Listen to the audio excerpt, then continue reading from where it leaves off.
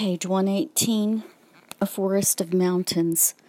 This is how it was for the people, earth soggy underfoot, clinging still to each forward step, sun dim overhead, shielding damp clothing from the possibility of comfort, carriers increasingly devoid of wherewith to sustain life, yet of water there was still enough. Pools among which the people walked slowly began to diminish.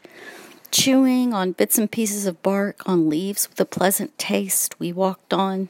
Twigs, as yet too green to sustain fire, were placed each evening in the middle of the fire circle, reminding us of probable tomorrows, Daughter of Wisdom said.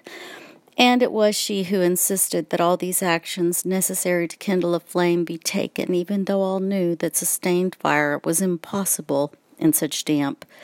Reminding us of possible warmth, she said again.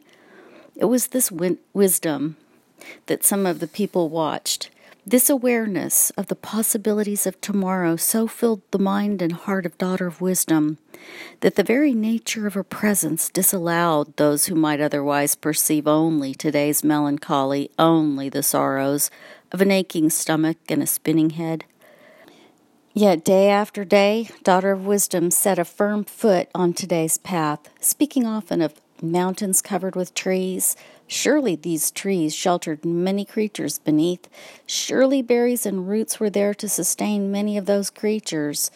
And shall we learn again by watching, she went on, asking who would perform this and that task when opportunity arose. And so it came to be in this land of slowly decreasing waters that each one focused on some special task pleasing to them, that they would undertake when circumstances allowed, and Daughter of Wisdom walked among the people, cajoling them away from a present sorrow and toward tomorrow's possibility. Remembering each self-selected task, she would inquire into the manner of this and that, how this one preferred to set snares, until all the people discussed these tasks to the exclusion of all else, gathering from time to time into groups reflective of our focus. And there were some among the people wise enough to discern her purpose, and first among these was he who stood forward. For I tell you now, that one understood that Daughter of Wisdom carried all the people across a trackless morass with the strength of her purpose. Now it became his purpose to carry them up the sides of mountains, across ravines, toward whatever better place might be found for a people who had come to prefer sustained residence.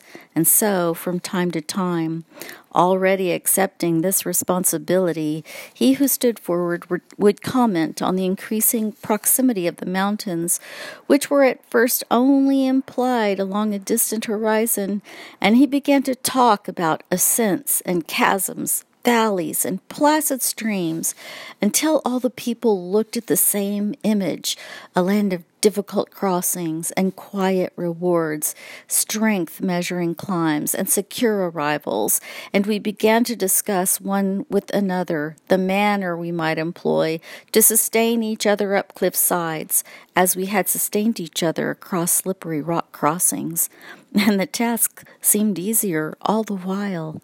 And Daughter of Wisdom carefully watched each smallest person. Perceiving a lagging foot, she would settle herself with a sigh, suggesting all might stop and wait for her to rest a while, suggesting that all might nibble a grain of this or that, or drink freely of the so-present water.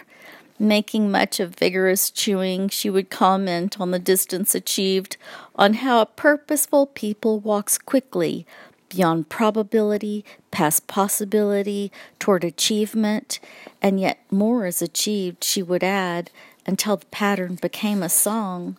Now look, more is achieved by a purposeful people than by those who see only today.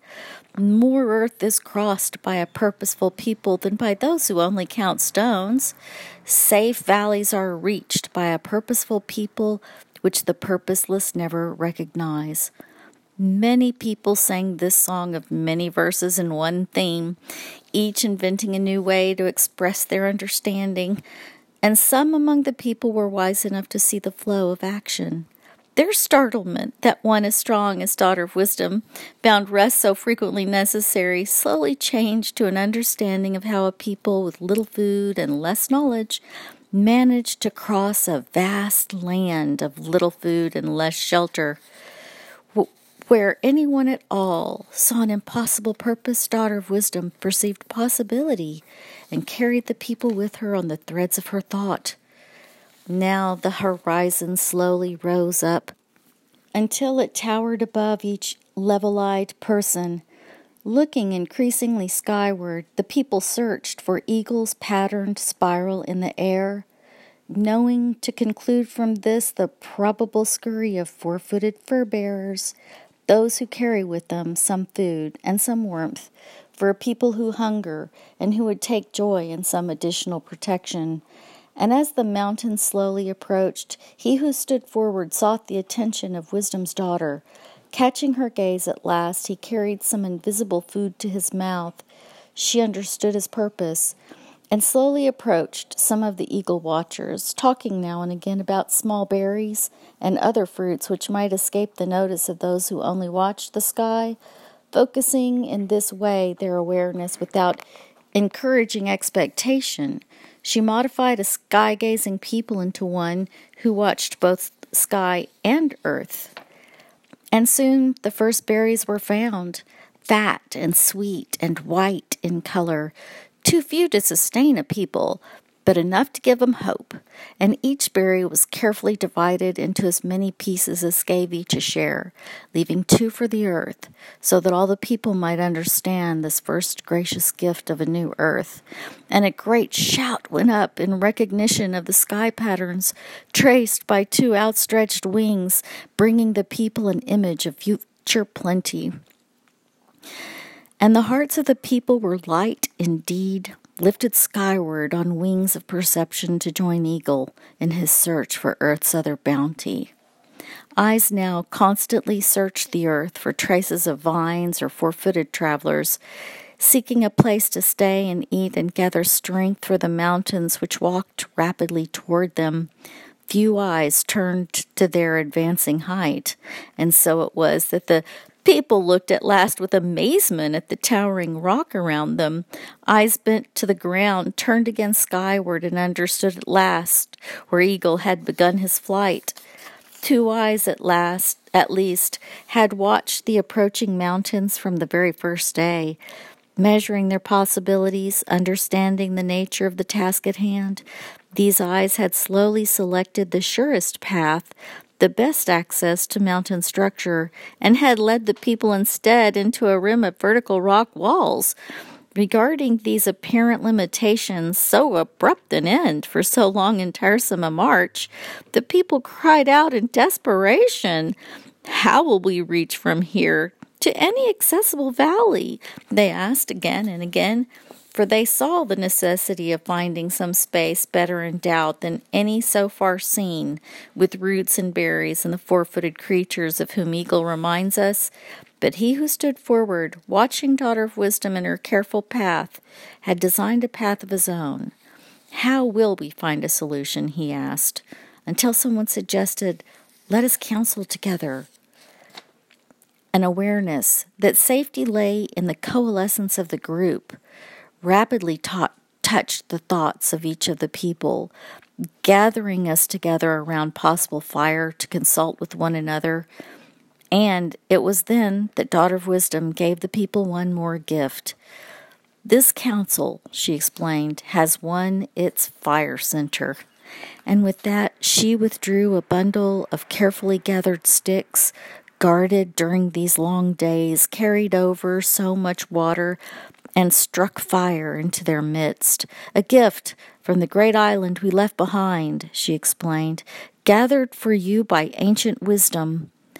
Before we left one another, that one gathered 3 bundles, one to be lit at the first secure place we reached on land beyond water, one to be lit at our first valley home, and one to be lit when we chose a place to maintain. "It was my thought," she went on, "it was my thought that until now we had not left the waters behind, and all laughed, understanding the piquant humor of her words, valuing her apparent confidence in our ability to achieve a goal much too distant to be possible. Looking once more at the magnitude of our present accomplishment, this council began on just so secure a footing, laying out plans for tomorrow's progress, assigning tasks to today's children, devising a pattern of search for a wise mountain access. For I tell you now, our present location held no great promise. Dry stone walls reached up on 3 sides. No water ran between them. Few bushes and no food lay on every side. In no direction did trees promise either shade or a higher place from which to view this part of earth. I have been thinking, he who stood forward said at last, seeing dismay in many faces, what a gift it is to be where we are. Satisfied with the startled looks he saw around me, went on, for so long now we have stood in mist and spray. Nothing we recognized was dry. Little protection from any wind could be found, yet here we are. Now, he continued, secure against rock walls, protected from any wind, water near at hand. The people who have only been somewhere between damp and dripping stand at least on the edge of warmth, drying their dampened spirits before the sun's great gift of heat these walls have so carefully gathered for us. And all the people saw that this perception, too, was part of the whole which they addressed. Those with the wisdom to see it gave thought to the careful patience which enables one of the people to encourage all of the people toward a purpose they alone perceive. These gifts gave consideration to the quiet thought that often precedes the apparent accident of success. These ones gave thanks that such persons as Daughter of Wisdom and he who stood forward had been born and learned and survived among the people, that the whole people might also survive. But these ones understood that daily living also requires the whole people to survive. They saw a water path crossed by no one at all, had not the whole people made that journey. And these ones saw that sometimes an individual vision and sometimes the general wisdom are required for survival. But these ones also saw that as it requires 2 feet to walk from one place to another, so does it also require 2 wisdoms. And the one and the other come from different sources, and yet they both come from the people. And so it is that some lend a special vision, that the whole people lend many feet to, that the ones who see both possibilities truly sustain a people, for it is these who follow rapidly, and therefore also lead. And without these middle persons, our path would be a helter-skelter of disparate motion. So be it, for I tell you now it is so.